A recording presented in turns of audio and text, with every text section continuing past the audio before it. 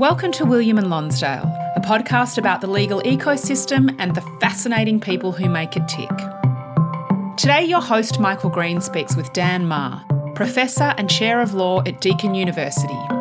As we'll hear, despite studying law and doing his articles, Dan initially tried fairly hard to avoid a life in the law until he found academia, or perhaps more accurately, until it found him. Dan specialises in constitutional law, lecturing, studying and publishing in the topic all over the world. And in the lead up to this year's referendum, it is truly enlightening to hear his insights on the proposed Indigenous voice to Parliament. There's an argument against the voice that it will clog the courts with litigation. Do you think that's likely? I think it's highly unlikely, actually, Michael. The second part of the proposed amendment says this body, to be called the voice, may make representations to the federal parliament or the government of the Commonwealth. May means that they may offer a view on policies or issues that affect Aboriginal or Torres Strait Islanders. Most importantly, that provision, or that proposed provision, is completely silent as to what the parliament or the government do with those representations made. And now that's significant because the proposed amendment places no obligation whatsoever on the government of the day or the Australian Parliament to do anything with the representations made. Of course, the idea is, for those who are proponents of it, is that they will listen to the view offered by the voice and then make their own judgments about what they do with it. But there's no legal or constitutional obligation on the Parliament or the government to do anything. If there's no legal obligation on them, then the chances of there being the flood of litigation which has been suggested, I think borders on the fanciful, to be honest.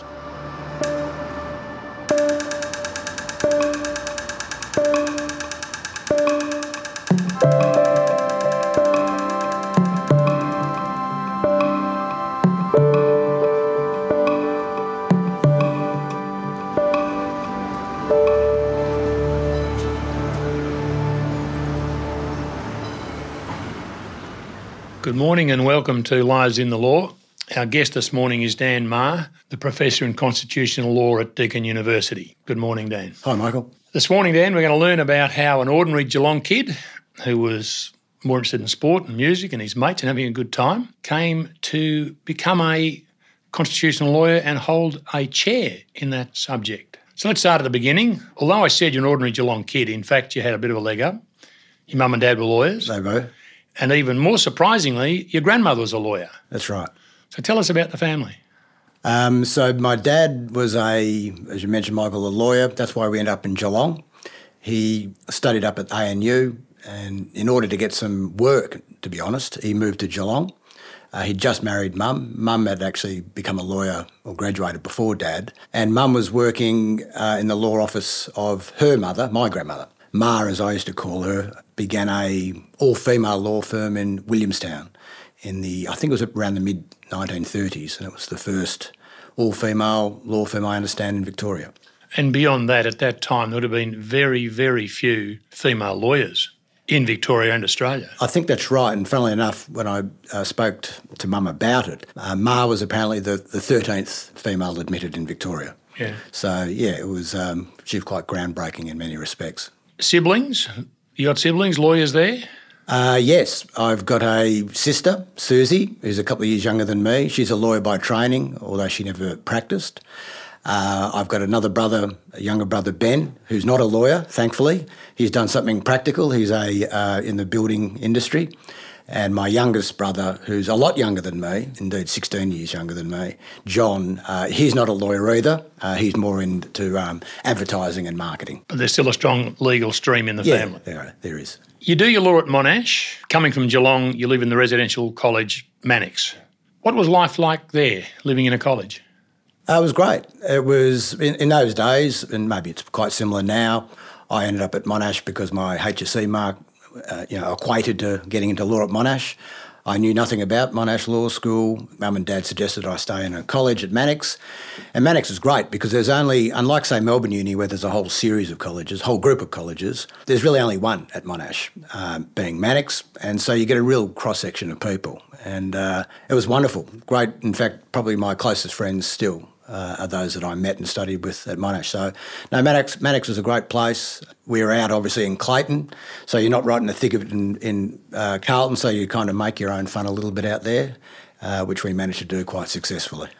When I was at university, those who lived in colleges tended to make their own fun for about 2.5 of 3 terms. Right. And then halfway through the 3rd term, it was head down and backside up and study like hell to pass your exams. That's right. Was Mannix the same? Very much so. But in those days, and maybe when you studied law as well, Michael, most of the subjects were year long. Yes. So you actually had the I hesitate to say this, but you had the opportunity to really enjoy yourself for about 6 or 8 months of the year. And as so long as you realised that you had to work hard for a couple of months, you could do okay. Of course, these days at universities, everything's semester long, and the longest unit you'll have is 11 weeks, which it makes it far more difficult for people like myself and maybe others to have successfully got through law school and had a good time doing it as well. You're a professor now in constitutional law, so you're really into the black letter law side of law. Yes. Did it immediately interest you when you start university doing the initial subjects? Right. Did it grab you straight away? No, not at all. And this probably doesn't reflect so well on me, but it was really a matter in those days. My mark, as I said, equated to Monash Law. I went there. Obviously, I had parents who were lawyers, but I really didn't give it much thought. And indeed, in the first couple of years, whilst I got through, I didn't work terribly hard and I wasn't very engaged. It was only really in the last 2 years where I did a couple of subjects which I enjoyed. As a consequence, I probably put more work into it and was interested, and so did the reading. And the penny dropped that there was aspects of it I really did enjoy. But it was really only at the back end of my degree which that occurred.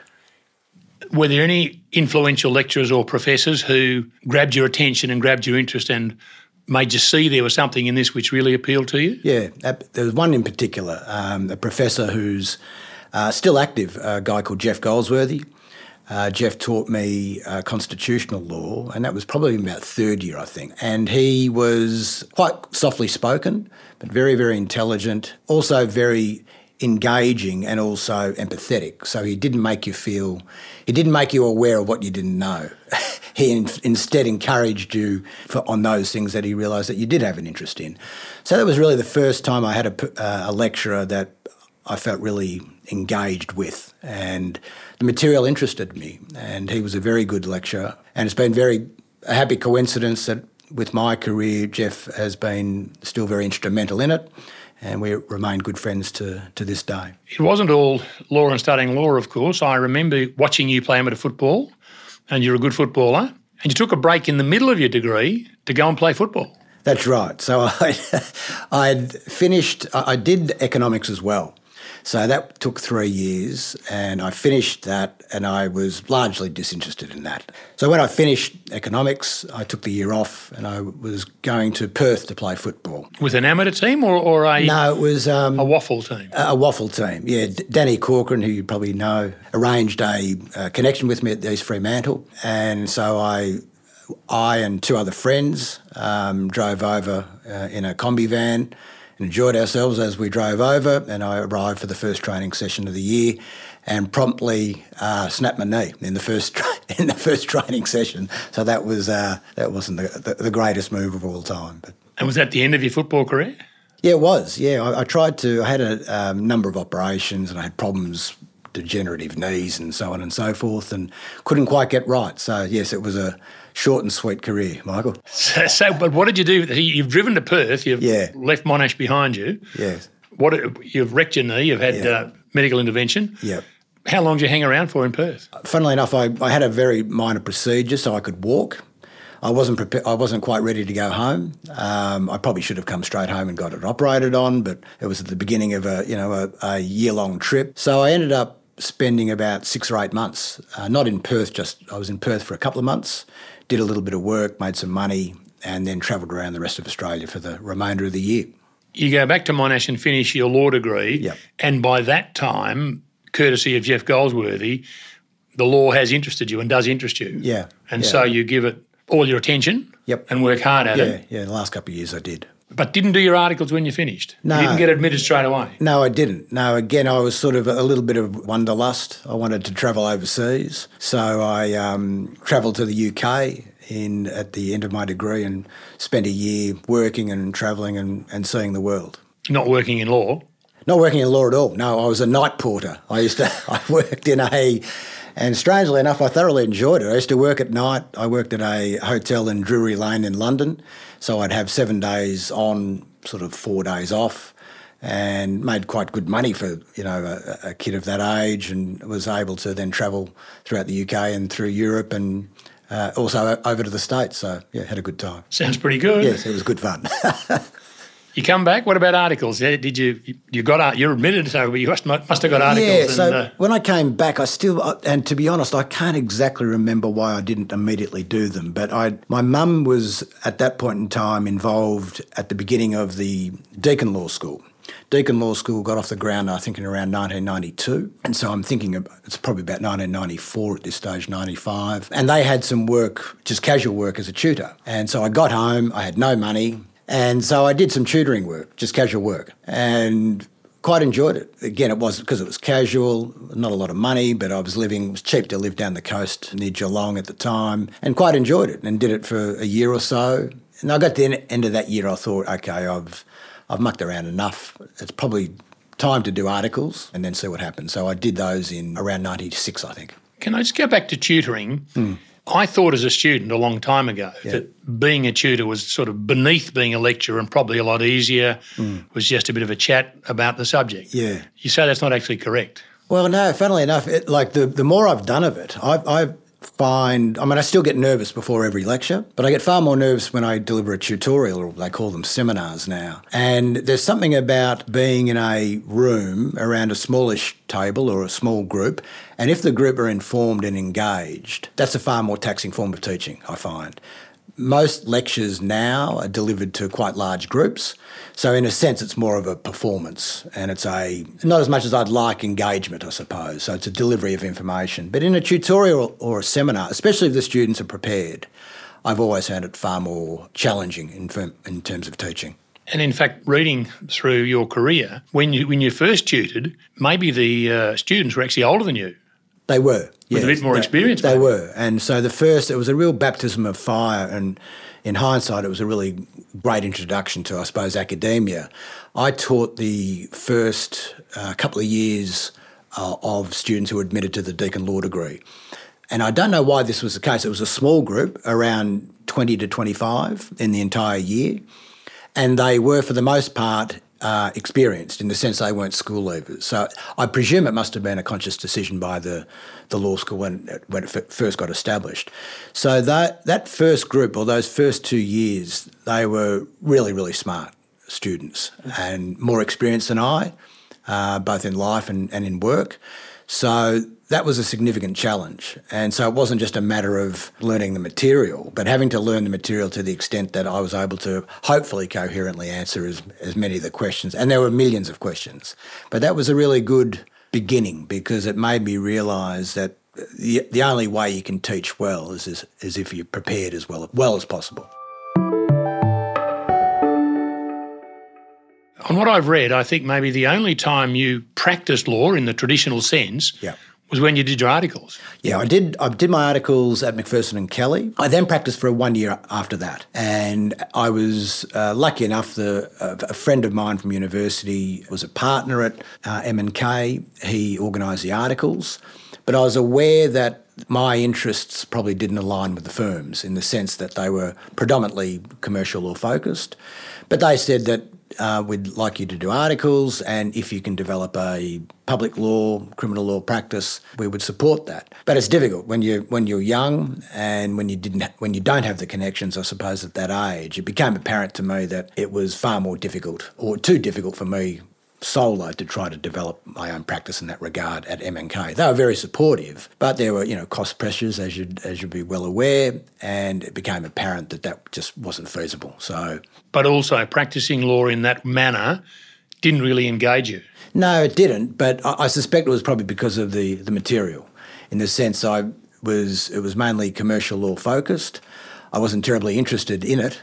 I suspect I wasn't terribly good at it either. And so it was that feeling of insecurity when you're speaking to clients and thinking, I'm a bit of a fraud here. So that made me very uncomfortable. And the firm were supportive and said, well, you can grow and learn and so on and so forth. But I just didn't have the interest in the material. So at the end of that second year, I suppose, I resigned.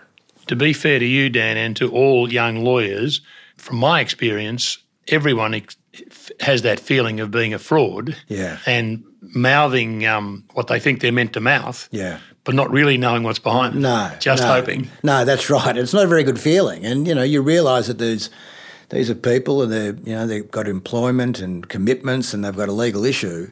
And I'm sitting there and supposed to be the font of all wisdom. And I felt far from it. So after that first year as an admitted solicitor, Dan, you resigned from Macpherson and Kelly. Yeah. What did you do? Well, a friend of mine who I'd been to school with, Luke O'Sullivan, his brothers ran a computer business in Carlton called CSI. And they said, look, you can drive the van for us, delivering computers, which I did. And at the same time, a bloke that Luke was playing football with at Carlton, his girlfriend at the time worked at a place that sold bottled water, Split Rock. So I took up two jobs, one delivering computers and the other job delivering bottled water. So I'm assuming at this stage you're about middle 20s? That's right, yeah. You're an admitted solicitor, but you don't want to practice law? Yeah. And so everything in front of you is blue sky? Yeah, in a way. I mean, I was really nervous because I had no money, and as you say, I was mid-20s and I had a few degrees and I was admitted to practice. But I was a little bit unsure. I really didn't know what I wanted to do. So I was nervous. It wasn't as if I was terribly gung-ho about it, but I had to work and I was living in Melbourne, and so I drove these vans. And funnily enough, whilst I only did it for about 6 or so months, I thoroughly enjoyed it because it gave me an opportunity. I'd listen to music. I'd drive around Melbourne. I'd meet people. And I suppose I had, none of the kind of pressures that come with working in a law firm. So I look back on that time quite fondly, funnily enough. You wind up back at Deakin. Yeah, so that was, again, just fortuitous. And that was really, again, due to my mother. Mum at that point was a administrator in the law school at Deakin. And what had happened is that at the end of that year that I was driving the water van, they had a lecturer lined up, an American guy, to come out to teach criminal law. And he literally didn't arrive and he left them in the lurch. And so they were scrambling around desperately to try to get somebody to teach this subject, criminal law. And the dean and my mum were quite closely together, and the dean said, well, would Dan give it a go? He contacted me and said, look, would you be prepared to teach the unit? And I said, well, I'll give it a go. And so that's how I... And this was on the traditional basis of keep a week ahead of the students? Pretty much, Just yeah. read the book? Absolutely. It was very much a week ahead, and it was in those days, Deakin used to teach at night at Burwood, and I was based in Geelong, or based in Jan Juc at the time. And so I'd drive to Melbourne and I'd teach, I think, from 6 to 9, the lecture. In the evening? In the evening. Of course, yeah. And then the following night I'd do 4 or 5 tutes, and then I'd drive home. So you'd stay in Melbourne that night. That's right, yeah. And then do 4 or 5 tutes and then... And head back home. That's right. For 5 days before you started again. That's right. So you've mentioned Jan Juc a couple of times. Am I right in assuming 5 days of surfing if the wave was good? Well, if possible, yes. Yeah, in those days Jan Juc was very sleepy. Rents were very cheap. And so we lived quite well. We lived in nice houses on the beach, and it was a good lifestyle. I had no commitments other than the one subject I taught. And that was kind of full time because, as you say, I was, in a sense, trying to relearn criminal law, which I'd done for 5 or 6 years ago, and to try to learn it to a level that I could, I suppose, pass as a criminal law lecturer and do so in a way that was coherent and not obvious that I was only just 1 week ahead, but maybe it was. Dan, I come from a family of teachers. My mother, my wife, my sister, aunts, cousins, and therefore I highly value teaching and teaching skills, and I believe it is a particular skill. It's not something any person can just go and do. Yeah. Did you have then, and do they now, provide teacher training to lecturers? Yeah, it's a really interesting question. When I started, no training at all. It was literally, in fact, it wasn't even discussed. So when I started tutoring, it was literally the first time I'd ever taught was when I first walked into that first class. Same with lecturing. And so, no, until relatively recently, probably in the last decade or so, a person is expected to do like I think it's called an associate diploma of teaching. But ironically, most people who do the associate diploma, they will have started teaching. They just have to do it. They have to, in a sense, tick the box. Yeah. So I'm sure it's probably of some use, but I think you're right. I think you either have a nous for it or not. You can, of course, get better, and you'd hopefully get better the more you do it. But it's a particular skill, I think. And did you look at the good lecturers you'd had and think, I'll do what they did, and look at the poor lecturers you had and think, I won't do what they did? Yeah, that's probably right. Yeah, that's exactly right. I mean, I tried to teach in as fair a way as possible. I certainly, my style of teaching, and it was maybe a little bit unconscious, but thinking back, it was very much a style which was reflective of what I thought was a good teaching style to me. Yes. Which was mainly a Socratic method, which is just a fancy word for really engaging with the students, asking questions, getting them to ask me questions, and trying to deliver the material in that way. So I always found the best way of, or the classes I enjoyed the most, I was engaged with. And so I have tried to, I suppose, carry that over in terms of the way I teach.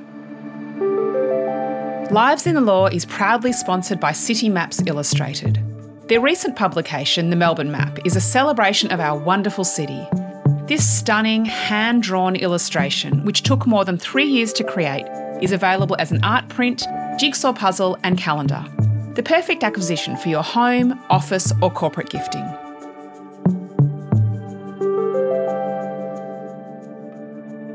I want to now get to constitutional law, which has been the major part of your career. Why constitutional law? Now, I mean, again, all I can go back to is my own study of it 50 plus years ago. No idea, read the book, try and pass the exam. And I mean, and in the day-to-day life of a lawyer, I guess the Constitution affects all of us, but when you're working in an office looking after clients' affairs, less than 1% of lawyers have anything to do with the Constitution. Absolutely. How come it grabbed you? And how did you get a job lecturing in it? Right. So in terms of why it grabbed me, I think it's for a couple of reasons. It's a subject which I think has a number of different strands going through it. It's part history, especially in Australia, where we have a constitution that was written in the 1890s. So it's part historical. It has that connection with the English common law, which is, over 500, 600 years old. So that interested me, the historical aspect. But it's also about politics. It's about politics and power. And so the political aspect interested me as well.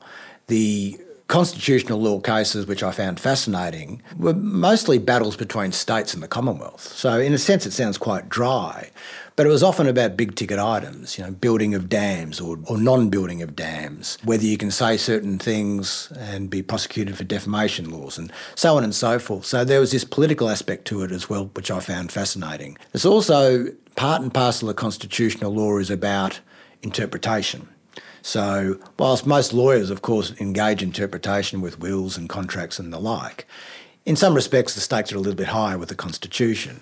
So I find that aspect interesting, this task that lawyers and judges in particular have of trying to read and apply a document that was written in the 1890s to new and unforeseen circumstances. So that I find intellectually quite interesting, but I'm also very respectful of the challenge it must pose for the judges. So all those strands together, I think, made or fired my interest in the area of constitutional law. So how'd you get a job? Did it fall into your lap? You've got a very big lap that things fall into, Dan. Yeah, I have been lucky now I've been in this discussion, Michael, I realise how fortuitous I've been. Again, it was after I'd done that one subject of criminal law, the next year they said they'd like to keep me on criminal law, and the constitutional law lecturer resigned and went to another university. So again, it was a situation of having to plug a hole really at the last minute, and for better or worse, they thought I was the person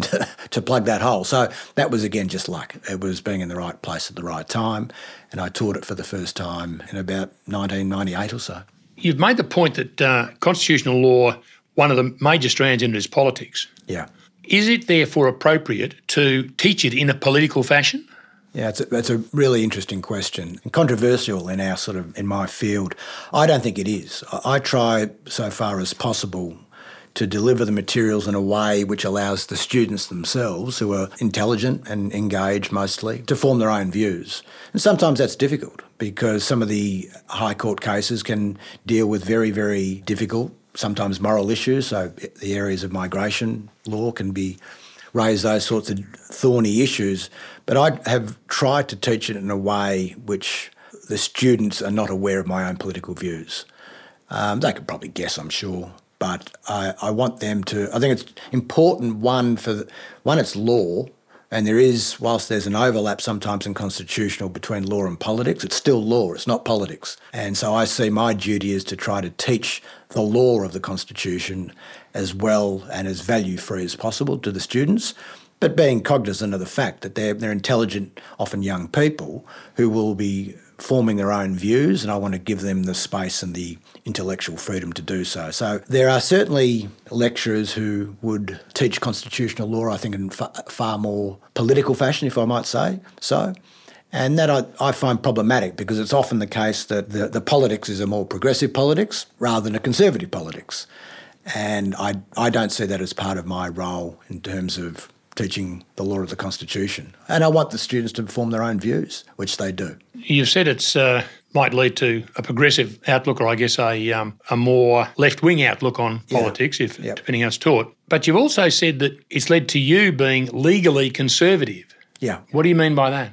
So I have a reasonably firm idea of the role of law and the role of politics. I have very strong views, like everybody else, about views of politics and moral issues, but I don't see in most cases, I don't see the role of judges to try to further a particular political or moral point of view through their interpretation or their judgments. I see that as a role for Parliament. And so I have probably quite a traditional or orthodox view of law, and I think it's important that the distinction, so far as possible, between law and politics is maintained. And that also, I think, is energising for the democratic sphere as well, that when there are important moral issues, say like same-sex marriage, that those things are dealt with and engaged with through the Australian public and then through our democratic institutions, rather than having a high court or a court decide those issues for us. So that's what I mean. I think law is a distinct body of knowledge and a discipline and a profession. And I think it's important that distinction, so far as possible, between law and politics is maintained. Does that mean that in interpretation, judges should be trying to be true to what Parliament intended rather than what they may think is appropriate? Yeah, absolutely. Have I got that right? Absolutely.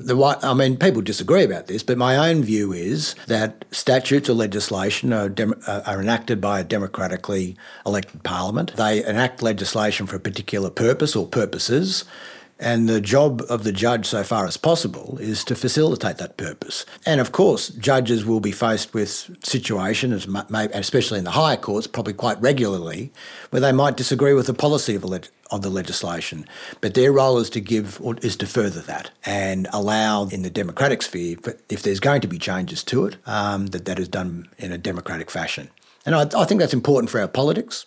I think it's important respect for democracy, for Australian people. But of course, judges, especially in the senior appellate courts, would face very difficult questions in that regard. And sometimes law does run out as well, so something has to guide them. But so far as possible, I think that's absolutely right, that their job is to further the goal or the purpose or the intention, as you've said, of legislation and give effect to it. So, Dan, you've now been at Deakin for a few years on and off. Yep. But you've been casual. That's right. There's been no permanency to your position. Yep. A, how did it become permanent? And B, have you got a family by now? Are you married? You got kids? Are you earning enough to survive on? I mean, I've always assumed that junior academics don't get paid much. No, they don't.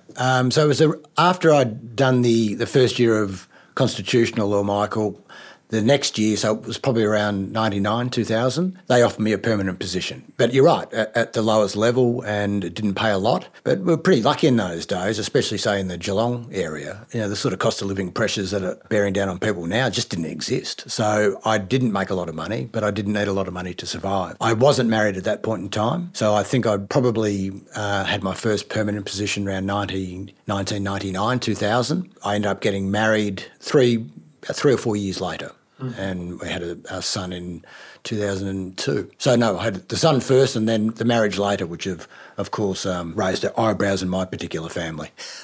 So you've got a permanent position. Yeah. But surely plain LLB, even if you had honours, isn't enough to be a permanent academic. No. So straight away, as soon as when I was offered the permanent position, these days you would never get a permanent position in academia in any law school unless you had postgraduate degrees.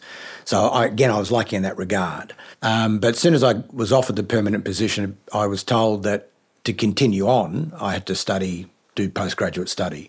In those days, there wasn't so much of an obsession with PhDs, so I began a master's degree and did that for part-time for a year or two, and so that got me on my way. But a PhD followed? That's right. So by the end of the time when I completed my master's, law schools, mainly in Australia, not so much overseas, started to really expect the younger lecturers to either have or have begun a PhD. So I completed my master's after a couple of years and was encouraged in inverted commas, that it would be useful for my career to begin a PhD, which at the time was quite daunting. What was your thesis? What was the topic of your thesis for your PhD? The topic was the constitutional validity of racial vilification laws, ? I suppose. So I was interested in freedom of speech issues, and around that time, so I'm talking sort of early 2000s, it was the first raft of what I suppose you'd call hate speech or racial vilification laws were enacted in a handful of Australian jurisdictions. So, yeah, that was my thesis. Sometimes theses are published and can stimulate debate in the general community or the political community. Did your PhD thesis have some wider application than just qualifying you? I suppose only in the sense that it was the thesis decided or argued that the laws were constitutional, but then moved in the second half of the thesis to be a more evaluative analysis, i.e. are they a good idea or not? Do they work or not? And that was a little bit uncomfortable territory for me because I wasn't a practicing lawyer. So I spoke to a lot of barristers here and lawyers on the ground and also police officers. And their view were that criminal racial vilification laws centred an important symbolic symbol, but were very practically difficult to prosecute. So they were usually ordinary type of criminal offences, assaults and the like, but then you had to prove an intent that the act was done with a racist motive. My thesis basically said they're a good idea for symbolic reasons, but were practically difficult to enforce. As to whether it had a wider application, I probably informed some debate, but really probably within legal communities and parliamentary. So I don't think my thesis had any direct effect on the shape of the laws, but maybe some in legal and policy circles as to their usefulness or not. You use the word symbolic.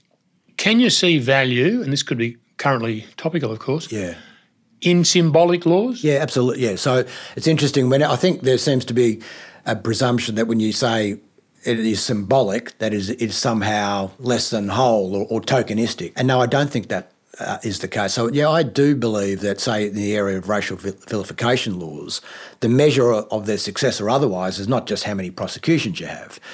And it's important symbolically because you're saying to often vulnerable minorities, racial and religious and otherwise, that you're valued and that certain conduct is beyond the pale and is unlawful. So even if there's limited practical enforcement of those laws, the fact that they're on the statute book themselves, in my view, is an important statement to the community, to the courts, to police officers, that these are important, these people matter, and we are not going to tolerate as a society certain conduct directed towards their abuse or otherwise. So yes, I do think there is a role for, of course you'd hope that the laws may be more than just symbolic, but the symbolic role of, say, racial vilification laws I think is a really important one. Another part of being an academic is publishing papers. Yes. And I understand that's an ongoing thing. Yep. You must continue to publish. Yes.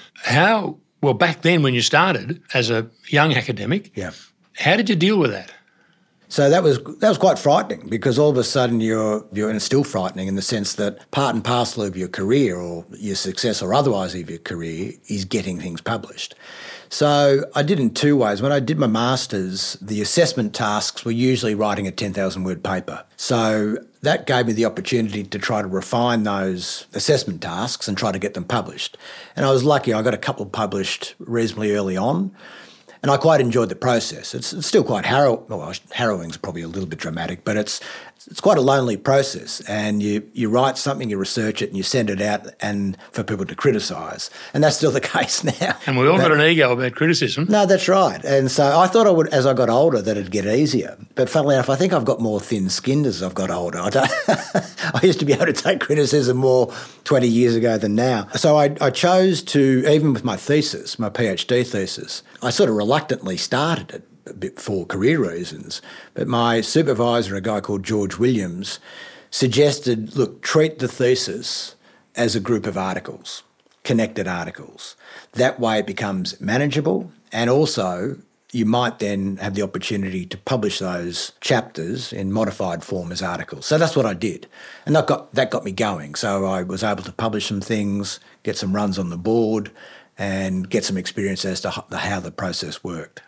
And publishing goes on. Yeah. And there's Melbourne University Press, and I guess all the universities have a press, and they're the sort of places in which you publish? Yeah, there's a range of law journals in Australia, but also, thankfully, being a common law jurisdiction, I can publish and do publish overseas in the United States and the UK, and indeed in New Zealand as well. And books, so you can provide chapters in books or books themselves. So, speaking about egos and fragile egos, what about rejection? I mean, so we all read about authors, of fiction particularly, I guess, who write and put out their book to 20 publishers and get knocked back, and occasionally they get one and it turns out to be a hit or something. But do you face rejection with, might you put up a manuscript and be told, no, we think there's nothing in this? Regularly, unfortunately. More often than not, unfortunately, Michael. Yeah, it's still the hardest part of the job, because you are researching something, it takes some time, and things we write, say for a journal article, will run between, say, 8,000 and 15,000 words, and then you send it out to a journal. And in Australia, it's quite different. You can only send the article to one journal. In the United States, you can send the article to as many journals as you like, and it becomes like a competitive thing. Here, you must wait on the decision of the single journal that you've sent it to, and often it's unfavourable. Very rarely do you get an acceptance with no changes. The best results I tend to get are what you might call a provisional acceptance, i.e. it's all right, but it's fundamentally flawed and needs to be rewritten significantly. And then sometimes, more often than not, it'll be rejected. And so the process starts again. Who are the people making that decision? Now, the general publishing world, with fiction or non-fiction, you've got editors who are experienced people and probably know more about writing maybe than the author. But in the legal world, who's got the right to tell you, a professor, that you got it wrong? Well, I'd like to say they haven't, but unfortunately they do, Michael. But who are they? Who are they? So basically people like me. What will happen is that the article will be sent to the journal.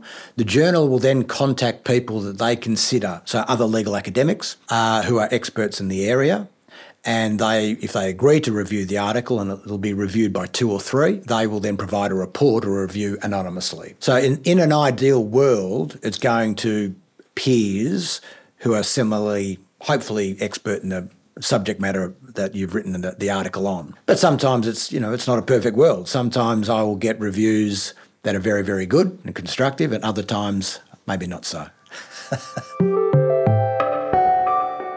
So Dan, you do your PhD, and while doing your PhD and subsequently, you're publishing on freedom of speech, hate speech, for about 10 years. Yeah. Then you become interested in something called the principle of legality, and you publish in this area. I've been in the law for 50 plus years, and I'd never heard that phrase, the principle of legality, before reading your background. What is it? Well, it's a fancy new phrase, Michael, for a technique of statutory interpretation that judges both in Australia and the United Kingdom have done for literally centuries. And it's a technique which in its most fundamental level interprets statutes in a way that to try to protect fundamental rights or freedoms. Judges have always done it. For a long time they did so, for example, to protect interests which they considered to be paramount, and those interests usually were property rights. And so that's why we had for a long time in both the UK and Australia, judges interpret tax statutes narrowly. The idea that it was proper to try to protect the property rights of the citizen, and one way of doing that was to read these tax statutes narrowly. So the phrase, the principle of legality, has only been around for about 20 years or so. It's a snappy new phrase and sounds very lawyerly and very high-sounding, but it's really it's a description or a phrase for a technique that's been used for a long time by judges. Did they use it to expand beyond protecting property rights to protecting other rights? Interestingly, around probably the mid-70s or so, our High Court used this technique to read tax statutes narrowly and copped quite significant flack for doing so, both from the political arms of government but other sectors of society. So interestingly, it's sort of the technique, this interpretive technique, fell away, wasn't used so much.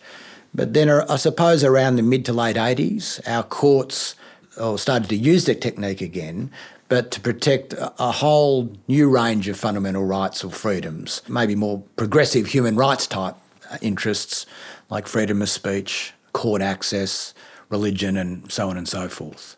To my recollection, this is showing me to be my limited knowledge of the law, those rights aren't mentioned in our Constitution? No, they're not, and that's an important point. These rights in Australia, what I'm calling rights, known as common law rights, common law fundamental freedoms.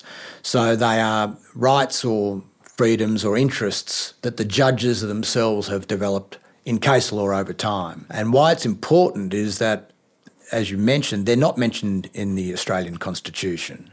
So they are court or judge-generated rights and freedoms, and it's through the technique of statutory interpretation that those rights and freedoms are protected. But of course, as common law rights and freedoms, they remain susceptible to abrogation or diminution by Parliament, by statutes. We don't have those rights in our Constitution. There was debate, I forget how long ago, I'm going to roughly say 20 years ago, quite significant public debate about us having a Bill of Rights, which set out fundamental rights. Yes. It never got off the ground. Are you in favour of us having a Bill of Rights or not having a Bill of Rights? And maybe compare it, I guess, to the American situation where they do have a Bill of Rights, don't they? They do, yeah. So there's two models. There's the American model where their Bill of Rights is part of their higher law constitution. There was a move, or there's been various times where there's been attempts to try to do something similar in Australia, but you're right, they've failed. Personally, no, I'm not a favour of an entrenched higher law American-style Bill of Rights. In brief, the reason for that is that ultimately it leaves to the decision of our highest court decisions on issues which are really deeply and fundamentally moral and political decisions, which I'm not necessarily sure it's wise to have a group of very smart lawyers, but non-elected judges nonetheless, making those decisions ultimately for us, as is the case in the United States. And for example, in Australia we have same-sex marriages legalised, but that was a consequence of the federal parliament doing so. And it's not in our Constitution? It's not in our Constitution, no. And by way of contrast, in the United States, it was the American Supreme Court who decided that their parliaments or their congresses must recognise same-sex marriage. And I think the difficulty I have with it, or the discomfort I have with it, is that ultimately I think people, they might disagree with a decision by Parliament, but it's been made through a democratic process. Whereas having a final court of appeal, like the High Court or the American Supreme Court, decide those issues, I think people who are on the losing side are less accepting of that. And so personally, I'm not a favour of a constitutional Bill of Rights. We do have, though, there is an alternative model, what's known as the Statutory Bill of Rights. So, for example, in Victoria, we have the Victorian Charter of Human Rights. There's an equivalent in the United Kingdom. There's also one in ACT and Queensland. That sets out very similar kinds of rights that are in the American Bill of Rights, but it's in an ordinary statute. So what it's saying is to the parliaments, we want you to legislate in a way that furthers or protects these rights, but at the end of the day they can override them. It's up to Parliament. So I suppose in simple terms, a statutory Bill of Rights leaves the parliaments themselves to determine finally these questions, not the courts. And in my view, that strikes the right balance.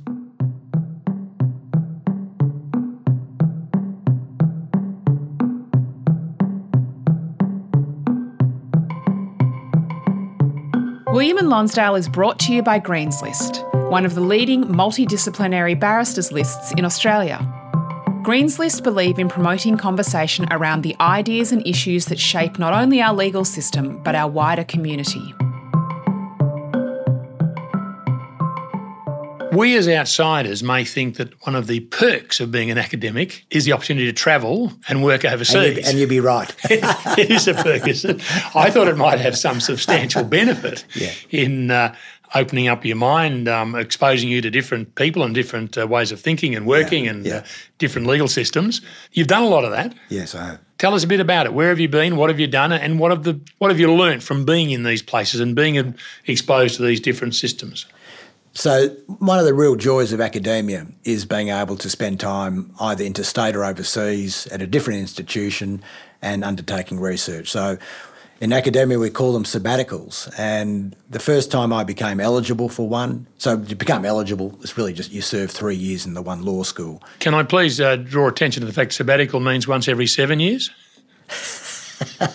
Well, thankfully not in my law school, Michael. It's once every... I think any Latin scholar would agree with me there, Dan. Well, you're right. That's right. So the first time I got the opportunity, I'd spoken to colleagues at other universities in the constitutional law field, and they encouraged me that you must go overseas. And I remember thinking, I will. I didn't need much encouragement. And a guy who's now passed at University of New South Wales, George Winterton, said, you really, really must go overseas and remove yourself from your usual workplace and your usual commitments. You'll find it really, really worthwhile and valuable, and you will probably write some good things. And I remember at the time thinking, I'm more than happy to take him up on that offer, the opportunity to go overseas. But it did work that way. Once you get to a different place, being in different geographical environment, surrounded by different things, different people, not having ordinary work commitments and family commitments, things do change. You do think different thoughts, and you're freed up, I suppose, in some way from the ordinary day-to-day life. And I was surprised to find out that, yes, it was really, really beneficial, and beneficial for research and just meeting different people as well. So, yes, it is a perk in the sense that it's a really nice thing to be able to do, to have the opportunity to go and live somewhere different and work and research. But it's, really, really valuable. Has it only been in common law jurisdictions, or have you been in a European university, law school, where, of course, it's not a common law jurisdiction? My personal ones have only been in common law jurisdictions, but that's been mainly to do with going to places where there were people who were experts, real experts in the area that I was researching in. There's no reason, and plenty of my colleagues will travel to European. So, for example, an expert in international law makes good sense that they go to Germany or other European institutions. In my own life, my own experiences have been common law jurisdictions. So the Americans sort of don't consider themselves now common law jurisdiction, but in a sense, they were. They were founded by the common law. Why don't they consider? I mean, I thought they're like us. They're bound by the doctrine of precedent. Yeah, they are. So, but with the American Revolution and the ejecting of the British, the enacting of their Declaration of Independence and the creation of the United States Constitution, in a sense, it was considered legally almost like a clean slate. But interestingly, of course, it can't be a clean slate, and they passed laws saying that so far as possible, aspects of the English common law will continue until we decide to change it. In being exposed to these different universities, in my recollection, the US, UK, New Zealand, South Africa, that's right. Yep. How do our law schools stand up against the law schools in other places? Really, really well. In Australia, there are universities and law schools that have far more resources than others, and they tend to be the old sandstone universities. And so those law schools are far bigger and far better resourced. But in terms of our students and in terms of the quality of the academics, surprisingly well. When I say surprisingly well, what I mean is that in the United States, for example, their better law schools are really big extraordinarily well-resourced institutions. And they produce brilliant students and have brilliant academics. But the more I've travelled and the more I've engaged with their student body and also with their academics, I realise that we're punching in the same sort of division as them. So we'll leave the perks and the overseas travel and get back to the daily life of an academic. You've got to balance. I mean, as a professor, do you do much teaching? That's all dependent, and this is relatively recent, Michael, but in terms of the amount of teaching you do now, it's quite formulaic and really boils down to the more you publish and the so-called better places you publish in, the less teaching you do. So it really turns on a year-to-year basis. If I publish quite a lot, I do less teaching. I always teach a course in constitutional law, but that division of labour, I suppose, is dependent largely upon how much you publish. You're Director of Research at Deakin Law School. Yep. What does that entail? I mean, I'm assuming you're supervising other people who are doing research. And how much of your time does that take up? Yeah, so in terms of time-wise, it's probably maybe half a day, sometimes a day a week. It's a variety of different roles. It's part administrative and part sort of academic. The administrative side of things, the university gives every school an amount of money to support research-related activities. So, for example, if somebody wants to go to a conference, they make an application. The application comes to me for a certain amount of money and I approve it or reject it. So that's the administrative side of things. Maybe the more important academic side of things, as I see it, is trying to foster a research culture in the school. So we do that I try to do it in two ways. The first is that we have a law school seminar program.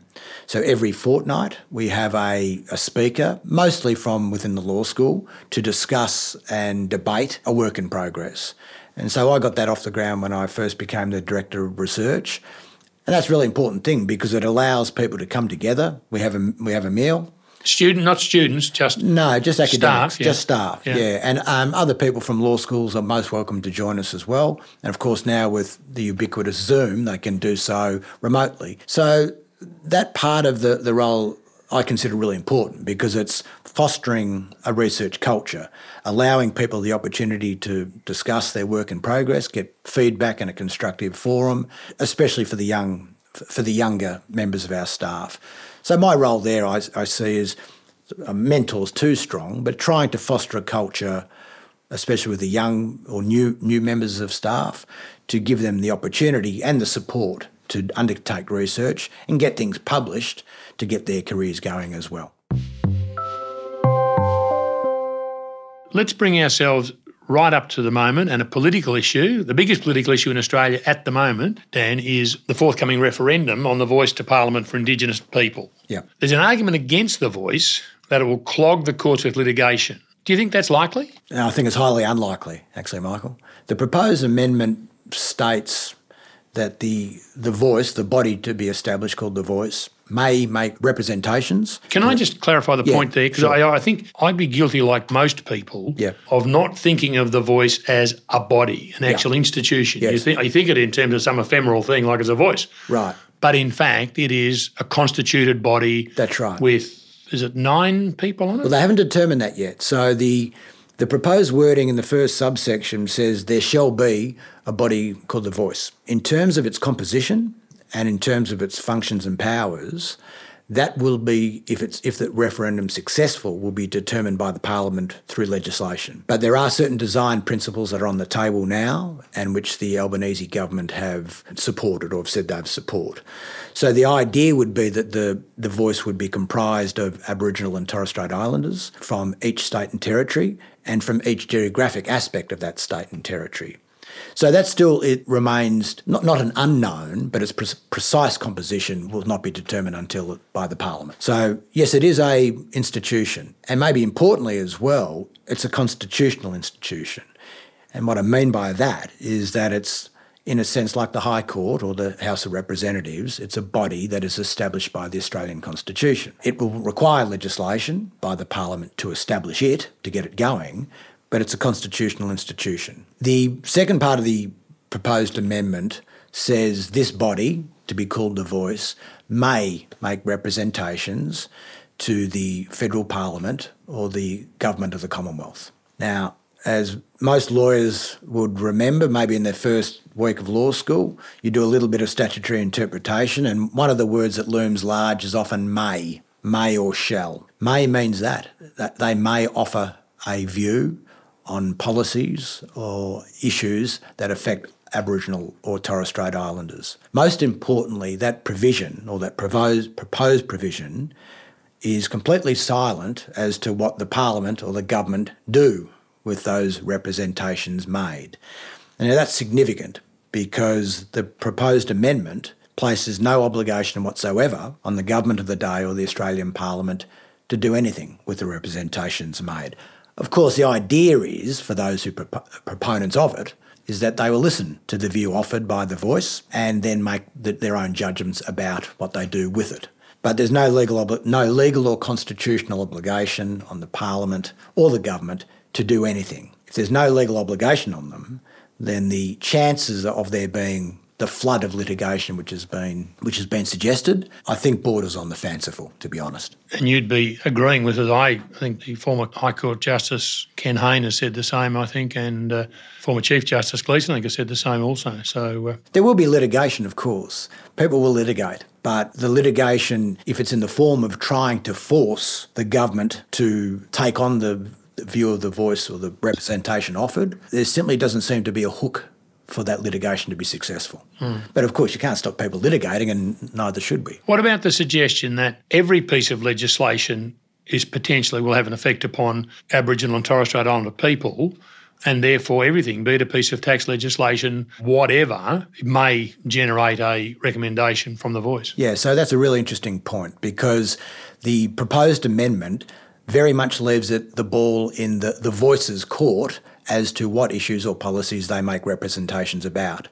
So does that in theory mean they can make a representation on any proposed legislation? The answer is yes. But we've got to think about the institution itself. It will have a limited number of people, a limited amount of funding and resources, and also maybe the most important thing is they want to use their political capital wisely. So for example, if the voice did do that and made representations on completely unrelated policies or proposed laws, their political capital is depleted quite quickly.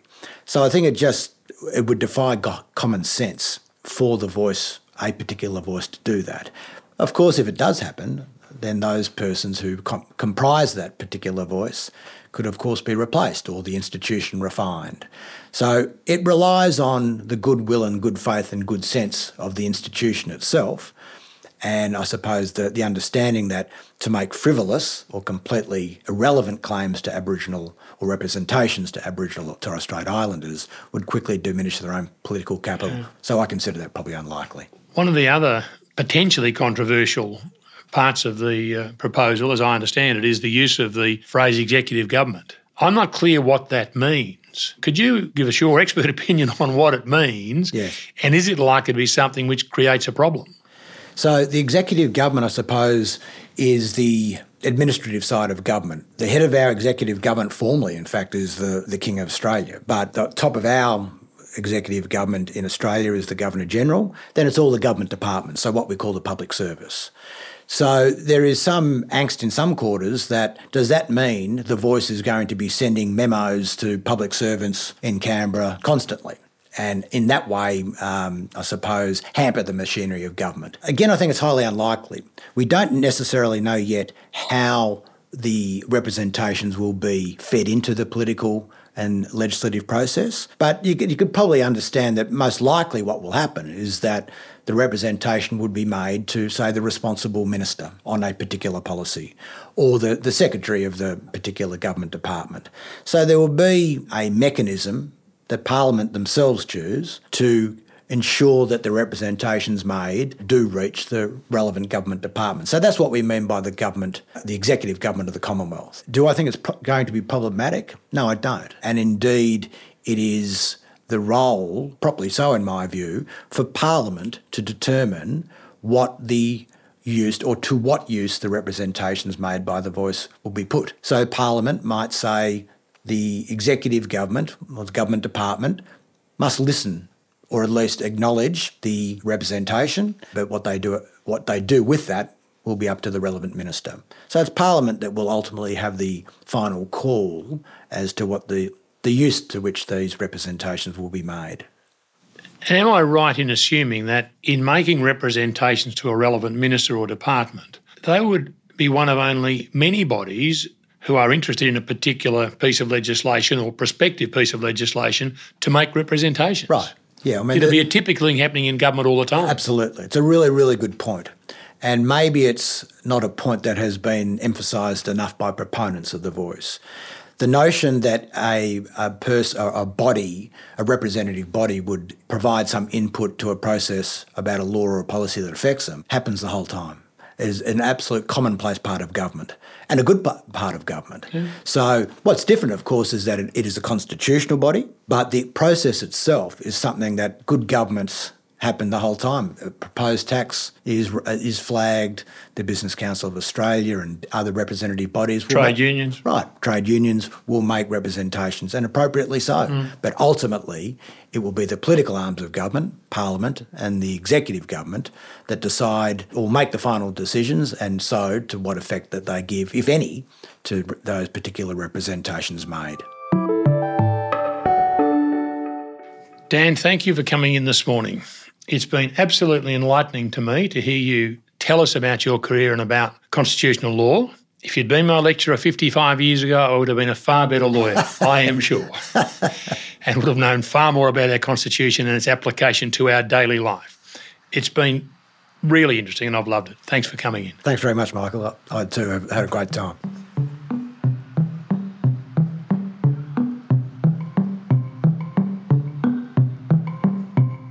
Show notes from today's episode can be found at greenslist.com.au/podcast. There you'll find links to things we've talked about in this episode, a transcript of the show, and some wonderful photos of our guests. If you're enjoying Lives in the Law, please tell your networks, subscribe, rate and review the show.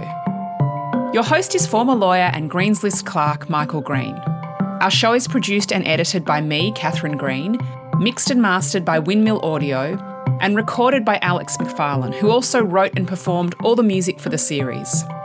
We're coming to you from the iconic Owen Dixon Chambers on the corner of William and Lonsdale Streets in our beautiful city of Melbourne. We acknowledge the Wurundjeri people of the Kulin Nation as the traditional custodians of this land and pay our respect to their elders past and present. There is no doubt that conversations about justice have been taking place on this land for thousands of years, and we are privileged to continue that discussion here today.